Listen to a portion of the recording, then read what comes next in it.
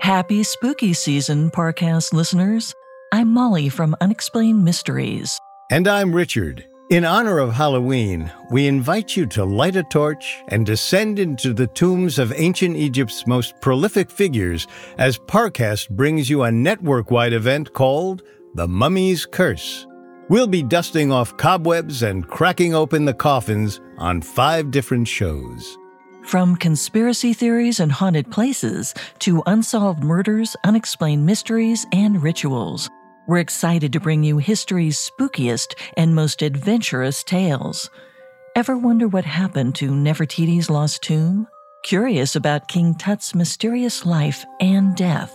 Want to explore Cairo's most haunted mansion or crack open the Book of the Dead? We're going to make like a mummy and unravel it all. In this episode, we're exploring part 1 of Nefertiti's lost tomb. Thousands of years after her death, this Egyptian queen is still famous for her beauty. But perhaps she should be known for her power instead. After helping usher in a new age in ancient Egypt, she mysteriously disappeared. Hope you brushed up on your hieroglyphics, because we're going on a mummy hunt. On December 6, 1912, a worker cleared debris from the floor of an ancient art studio. He was one of several men tasked with uncovering the secrets of a little-known city called Amarna. Over 3,000 years ago, Amarna was the capital of one of the ancient world's most powerful empires. Now, all that remained were some discarded artifacts and crumbling foundations. As the worker lifted another heavy spadeful of dirt, he stopped in surprise. Something poked out from the sand near the wall. Something that looked almost alive. He carefully brushed the sand away to reveal brightly colored shoulders and a long, swan-like neck. It was the bust of a woman, her skin so warm and lifelike it seemed she might draw breath at any moment. The huge flat-topped crown on her head marked her as a queen. The worker recognized her immediately. It was Nefertiti. He and a team of archaeologists had been searching for traces of her and her husband, Akhenaten, for some time now. The discovery of her bust kick-started an obsession with the long-forgotten queen. But while her likeness, her palaces, and even her personal belongings have been discovered, the ruler herself is missing.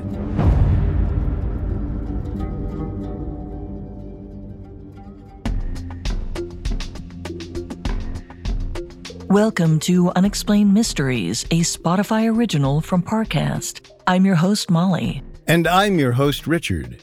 In life, there's so much we don't know, but in this show, we don't take "we don't know" for an answer. Every Tuesday and Thursday, we investigate the greatest mysteries of history and life on Earth. You can find episodes of Unexplained Mysteries and all other Spotify originals from Parcast for free on Spotify. This is our first episode on Nefertiti's lost tomb, the final resting place of Egypt's most mysterious queen. 3,400 years ago, she and her pharaoh, Akhenaten, brought sweeping changes to their kingdom. However, several years into her husband's reign, Nefertiti suddenly vanished from the historical record. Today, we'll follow archaeologists as they try to uncover the truth about Nefertiti. We'll discuss the little we know about her life and delve into the controversy over her disappearance. While some believe she died or became an outcast, others say she took a new name, Pharaoh. Next time, we'll investigate Nefertiti's missing tomb and mummy. Perhaps her body was lost to the sands of time, or she was moved for safekeeping. Or maybe Nefertiti is hiding right under our noses in the most famous Egyptian tomb of all, that of her stepson, King Tutankhamun. We have all that and more coming up. Stay with us. There's no better feeling than a personal win, and the State Farm Personal Price Plan can help you do just that. Talk to a State Farm agent today to learn how you can bundle and save with the Personal Price Plan. Like a good neighbor, State Farm is there. Prices are based on rating plans that vary by state. Coverage options are selected by the customer. Availability, amount of discounts and savings, and eligibility vary by state. I'm Tanya Mosley. In 1987, my sister Anita vanished without a trace. Decades later, thanks to DNA, we found her. But that's only the beginning of the story. She Has a Name is a new audio documentary that explores the search for redemption, confronting trauma, and healing in the face of unimaginable loss. Subscribe now to Truth Be Told presents She Has a Name, where every revelation brings us closer to the truth. A new true crime podcast from the team behind Up and Vanished. In 2016, adventurer Justin Alexander was invited on a trek by an Indian holy man. They headed to a spiritual ground in the Himalayan mountains, a place beyond civilization. The holy man returned and said nothing, but Justin was never seen again. What happened to him? Dive into our investigation in Status Untraced. Available now. Listen for free on Spotify.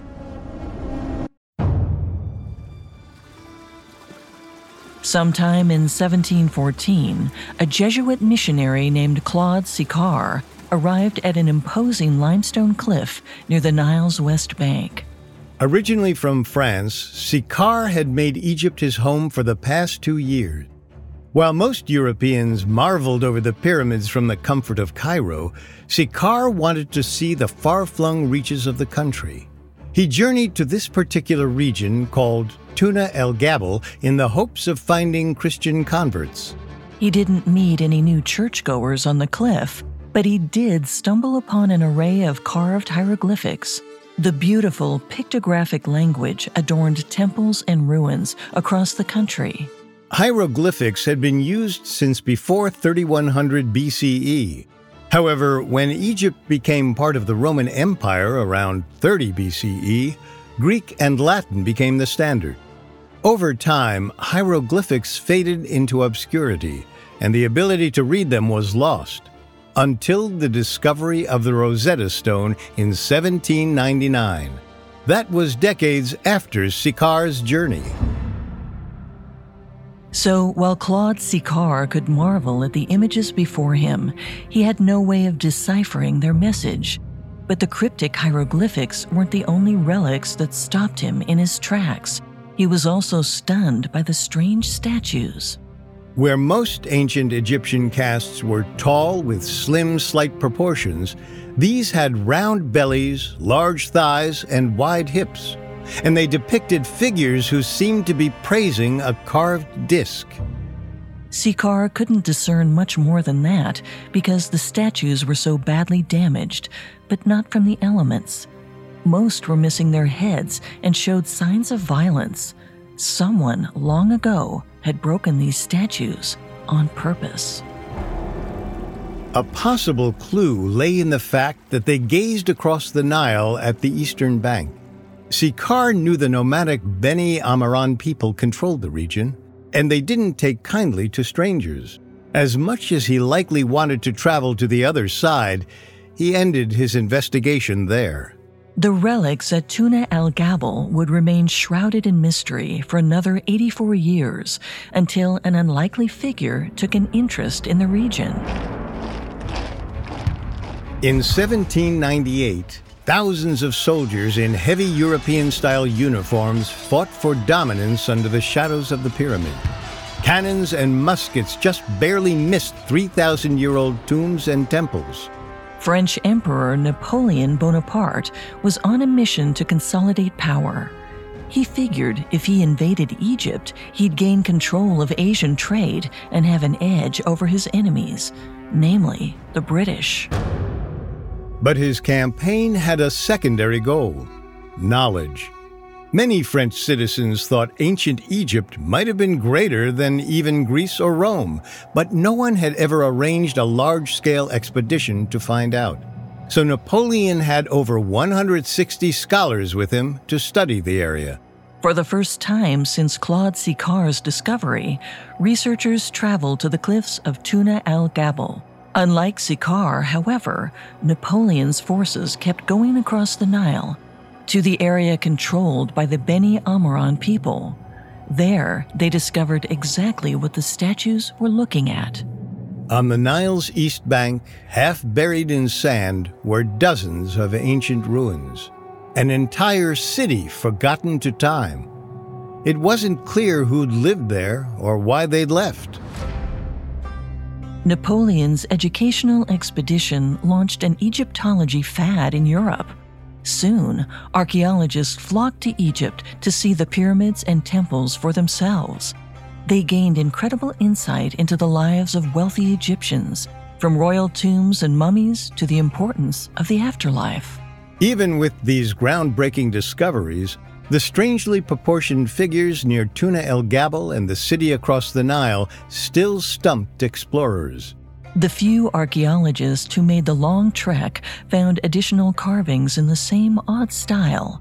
They depicted a royal family, a king, a queen, and their children, worshiping a large round disc, presumably the sun. It had a half-dozen long, skinny arms reaching out to touch the rulers. Ancient Egypt had no shortage of gods.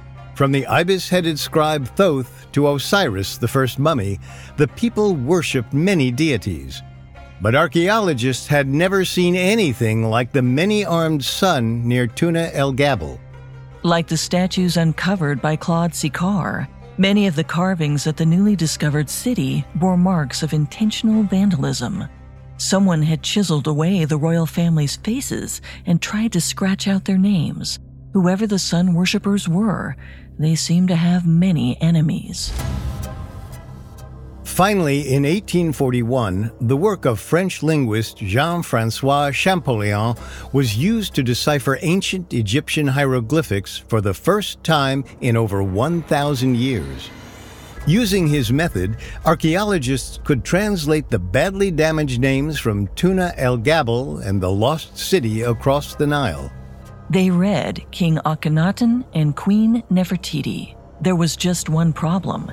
Egyptologists had no idea who Akhenaten or Nefertiti were.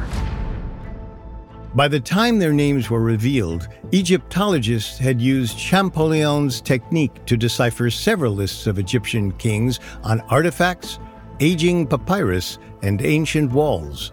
But none of these registers mentioned Akhenaten or his queen. Coupled with the damaged statues and scratched-out names, it seemed whoever had an issue with Akhenaten had tried to erase the king from history.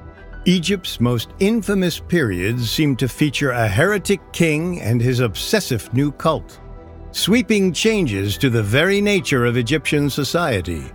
And at the center of it all, a beautiful queen with powerful enemies. Coming up, the sun rises on a new god. The floorboards creak. The walls, they moan. The house seems vacant, but you're not alone. This October, Parcast invites you to celebrate the spookiness of the Halloween season with all new episodes of Haunted Places. From an infamous murder farm in Indiana to the ghostly tombs and palaces of ancient Egypt, visit the world's most haunted destinations and find out what happens when a soul leaves the body, but doesn't leave the grounds. Enjoy new episodes of Haunted Places all month long, free, and only on Spotify.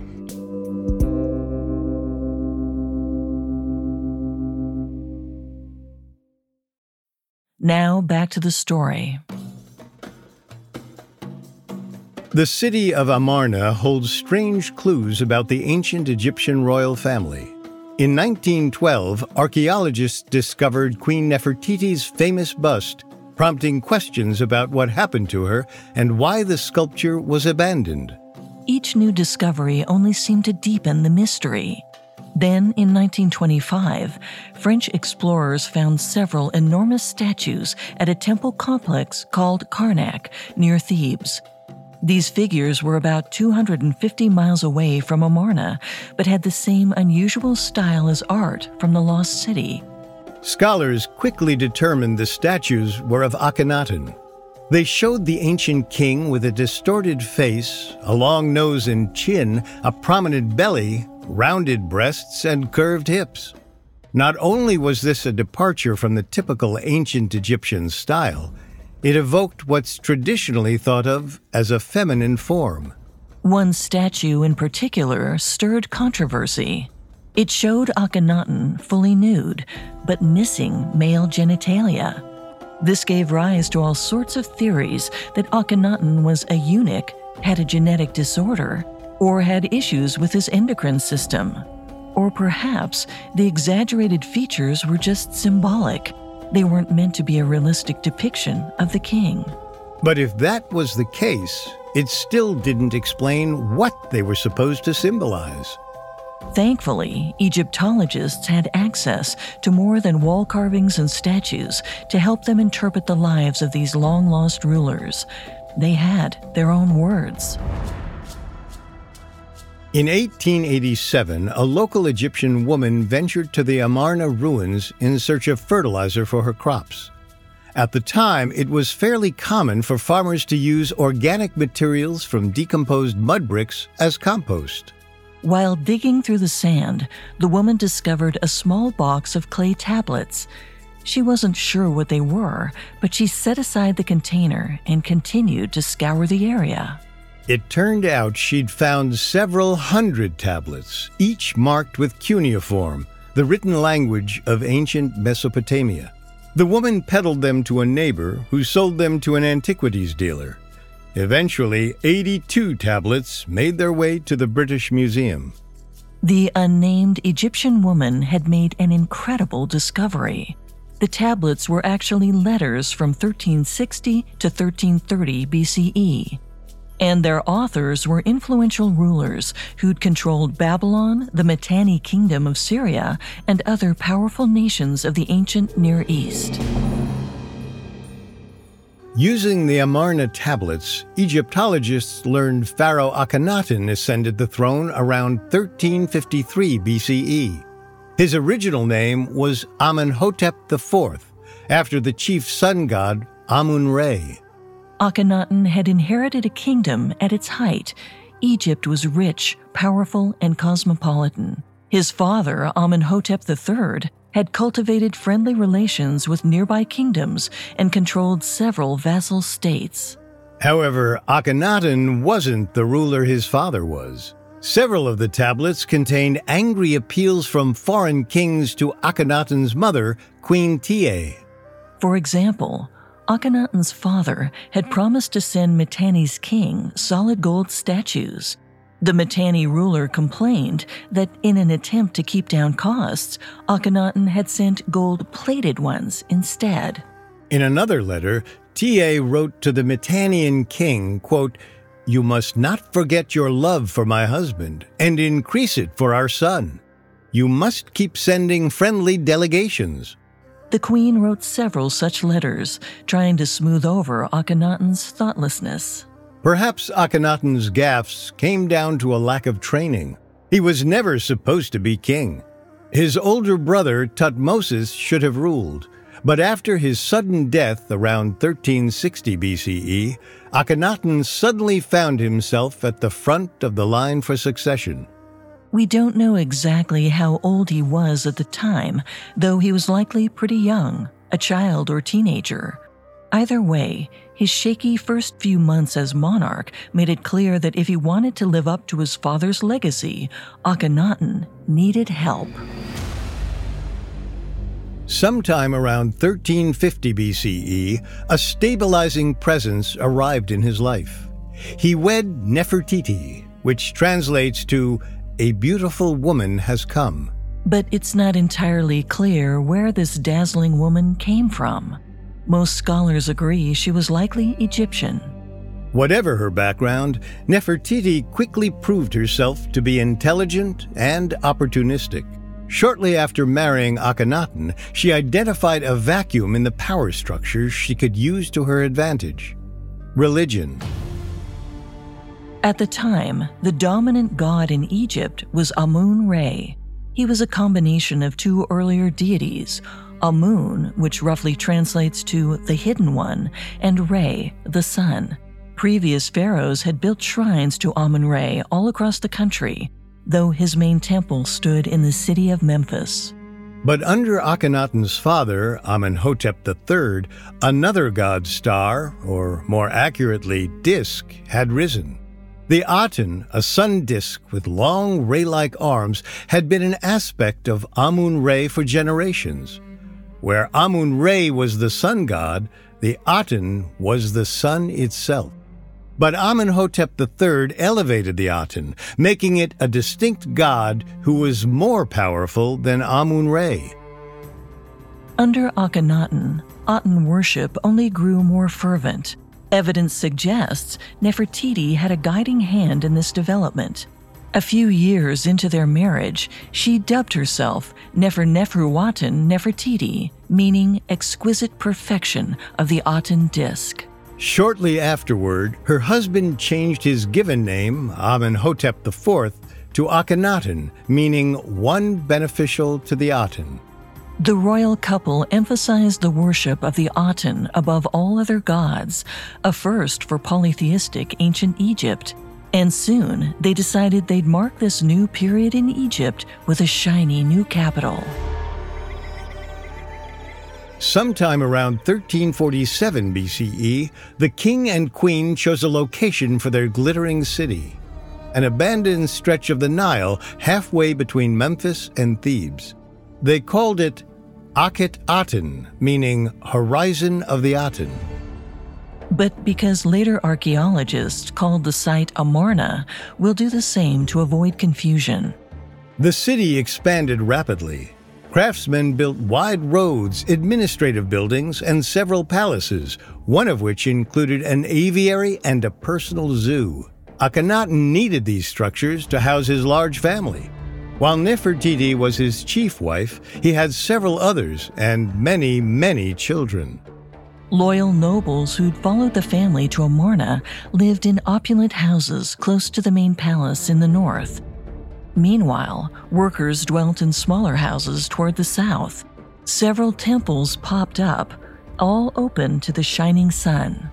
Akhenaten and Nefertiti were fully devoted to the Aten, but their new capital wasn't just a religious victory. It was a political one, too. Remember, when Akhenaten became pharaoh, Amun-Re was the top god. The priests that ran his temple at Memphis had been amassing power for decades. Citizens regularly sent them tributes, which meant they were rich and very influential. When Akhenaten and Nefertiti built Amarna, they reversed the flow of wealth. They taxed the Amun-Re priests heavily, draining the holy men's treasury to fund the construction of their new city. According to inscriptions in Memphis, the Amun-Re priests began to openly complain about their treatment. In response, the royal couple went scorched earth. Akhenaten sent stonemasons out to destroy Amun-Re's name wherever it was carved. Amun-Re's temples were closed, and his priests were sent to work in quarries for Amarna. Akhenaten and Nefertiti were determined to rid their empire of all controlling influences, except their own. Based on artifacts found in Amarna, the royal family attempted to fill the hole left by the other gods with themselves. Egyptian pharaohs had always created images of gods bearing their faces. Often, this was meant to strengthen the pharaoh's connection to the divine. But now, Amarna was covered with images of Akhenaten, Nefertiti, and their children under the bright rays of the Aten. And not just in temples or palaces. Some wealthy nobles even had shrines to the royal family in their homes. Additionally, many of the depictions of Akhenaten and Nefertiti were much more egalitarian than others had been. Earlier Egyptian carvings showed a clear stylistic distinction between a pharaoh and his queen. But at least one image from Amarna shows the king and queen worshiping the Aten, wearing the exact same clothes and holding the same regalia. Depictions showed Nefertiti as Akhenaten's equal, which may explain the colossal statues found at Karnak. In particular, the one with no male genitals. Perhaps it wasn't evidence of Akhenaten suffering a genetic disease or being a eunuch. Maybe the statue showed Nefertiti wearing the crook, flail, and false beard of a king. Not only did she have a hand in establishing a brand new religion, it seemed she wanted to rule too. Coming up, Nefertiti goes missing. Now back to the story. In 1965, archaeological researcher Ray Winfield Smith left the United States to explore the wonders of ancient Egypt. He arrived at the Aten Temple in Karnak, eager to step inside. He expected to see something spectacular, perhaps beautiful frescoes like he'd seen at nearby temples. At the very least, carvings to rival the colossal statues of Akhenaten standing outside. But what he got looked closer to a child's messy bedroom than an ancient marvel. Thousands of mud bricks lay stacked in haphazard piles. They were all that remained of the interior walls and columns of the temple. Unfortunately, Smith was several millennia late. Sometime after Akhenaten's rule, the structure was disassembled and the bricks recycled. This was likely part of the same purge where the pharaoh's statues at Tuna el Gabal were damaged. It seemed to be an act of revenge against the heretic king. In 1939, German archaeologists had recovered thousands of the bricks from another section of the Karnak complex. But then World War II struck, and they were hastily abandoned. When Smith rediscovered the sad site in 1965, he knew he couldn't leave them to rot. They were valuable ancient art, not a pile of discarded Legos. The following year, he founded the Akhenaten Temple Project. Their goal was to recreate the original murals. In the mid-1970s, they finally reconstructed the images with the help of an advanced computer. And they quickly discovered the Akhenaten Temple Project probably should have picked another name. In the main room, Akhenaten was nowhere to be found. Instead, the bricks formed columns that served as the major artwork of the temple. They depicted Nefertiti leading the worship of the Aten alone. Akhenaten is portrayed in other rooms, but in total, Nefertiti appears almost twice as often as he does.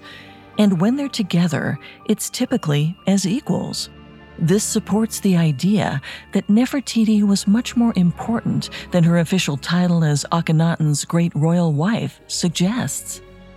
In many ways, ancient Egypt was a fairly egalitarian society as far as ancient civilizations went. Egyptian women could own property and were often depicted working side by side with men. According to surviving account ledgers, they even received equal pay. So it wasn't all that unusual for Nefertiti to apparently have influence over her husband's rule. But even for such a progressive society, she looms large. In one wall scene, Nefertiti is shown bare-chested in a male kilt, cutting down her enemies. Typically, this is only done by kings. In several other instances, a feminine figure wears a series of crowns associated with royal men. For many years, Egyptologists, almost all of them male, believed the person in these carvings must be an unknown prince. Nope, just Nefertiti.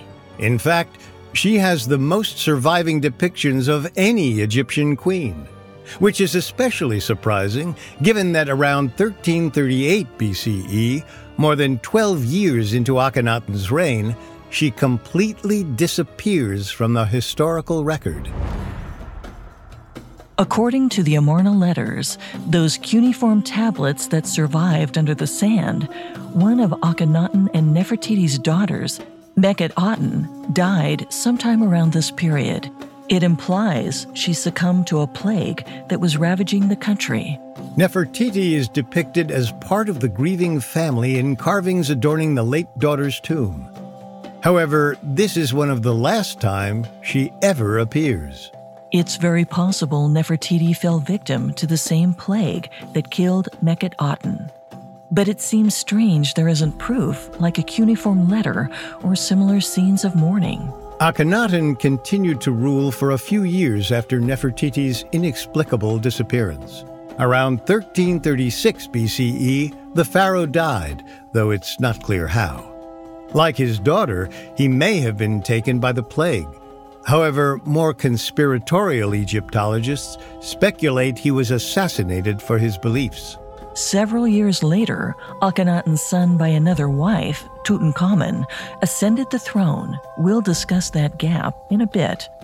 Akhenaten and Nefertiti only had daughters, and despite all of ancient Egypt's progressive ideals, the throne usually went to a boy.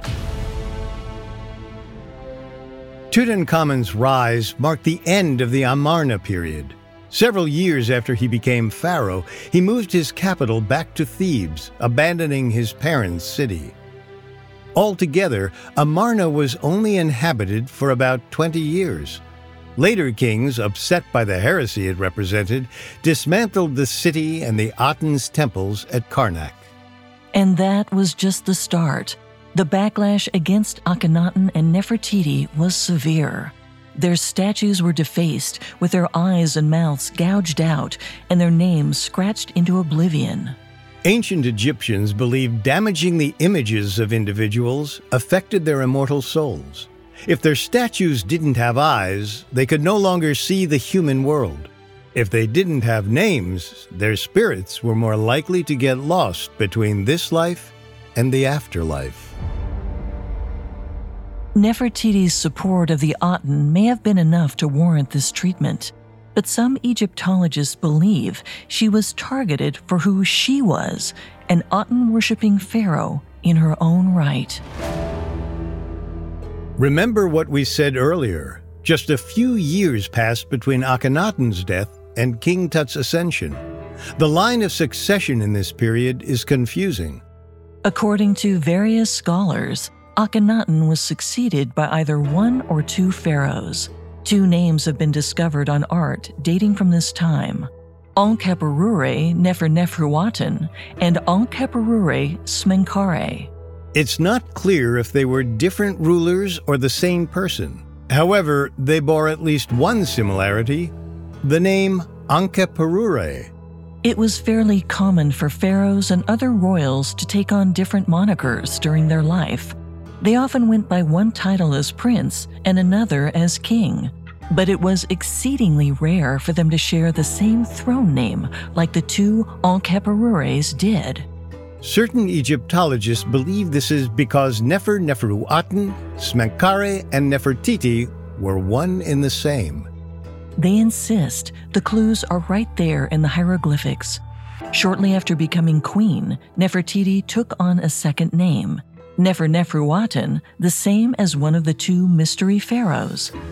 In some inscriptions, Enkhepurure and Smenkhare are described as the beloved of Akhenaten, the same terminology often used for Nefertiti. There are other hints in art from the period. One stone carving from Amarna depicts Akhenaten and another figure. This person has feminine-looking features, and Akhenaten is behaving affectionately toward them. Both wear the crowns of the pharaoh. Early Egyptologists thought this figure must be the young prince Smenkhare. They suggested the carving was evidence of an illicit affair between the two. In fact, this must be why Nefertiti disappeared from the record. Akhenaten banished her because he loved Smenkhare. At least, that's one interpretation of the scene. But those Egyptologists may not have been the most open-minded. Egyptology has long been a male-dominated field, and unfortunately, certain implicit biases are hard to get past, like the idea that women can't rule an empire. Even so, there was already evidence for female pharaohs when the carving of Akhenaten and the feminine figure was being examined. Hatshepsut, the female pharaoh who ruled for about 20 years, wore a false beard and was often depicted in drag as a male pharaoh. Still, some scholars believed she was the exception, not the rule. However, female Egyptologists like Joanne Fletcher and Julie Sampson pointed to Cleopatra and at least 10 other queens who governed Egypt independently, not to mention the myriad queen mothers who ruled as regents until their sons were old enough to ascend the throne. This included Akhenaten's own mother. Which seems more likely? That Akhenaten banished his beloved in favor of his lover, a secret new prince? Or that Akhenaten appointed his wife, who's often depicted as his equal, to co-ruler, giving her a new throne name in the process? The evidence depicts Nefertiti as a remarkable woman, a beautiful queen treated as a peer by her king. In this context, her sudden, conspicuous disappearance leaves us scratching our heads. Perhaps Nefertiti died of the plague like her daughter. Or she committed some transgression and was driven out of Amarna. Or, as some more recent Egyptologists believe, she ruled as co-regent with Akhenaten, and then on her own. To solve this puzzle, we need to track down a very important piece of evidence: Nefertiti's body. She isn't in Amarna. No one is. So the key to the mystery of Nefertiti's life lies in discovering what really happened to her in death.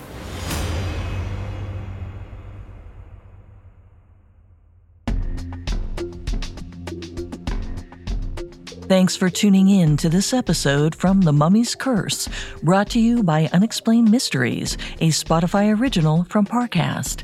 For part 2 of Nefertiti's Lost Tomb, tune in next time on Unexplained Mysteries. To experience more episodes from The Mummy's Curse, be sure to listen to our other shows: Conspiracy Theories, Rituals, Haunted Places, and Unsolved Murders. You can find all episodes of Unexplained Mysteries and all other Spotify originals from Parcast for free on Spotify. For more information on the missing queen, amongst the many sources we used, we found The Search for Nefertiti by Dr. Joanne Fletcher extremely helpful to our research. See you next time. And remember, never take "we don't know" for an answer. Unexplained Mysteries is a Spotify original from Parcast. It is executive produced by Max and Ron Cutler. Sound design by Juan Borda, with production assistance by Ron Shapiro, Nick Johnson, Freddie Rivera, Trent Williamson, and Carly Madden. This episode of Unexplained Mysteries was written by Molly Quinlan, edited by Natalie Pertsovsky and Angela Jorgensen, fact-checked by Catherine Barner, researched by Bradley Klein, and produced by Travis Clark. Unexplained Mysteries stars Molly Brandenburg and Richard Rossner.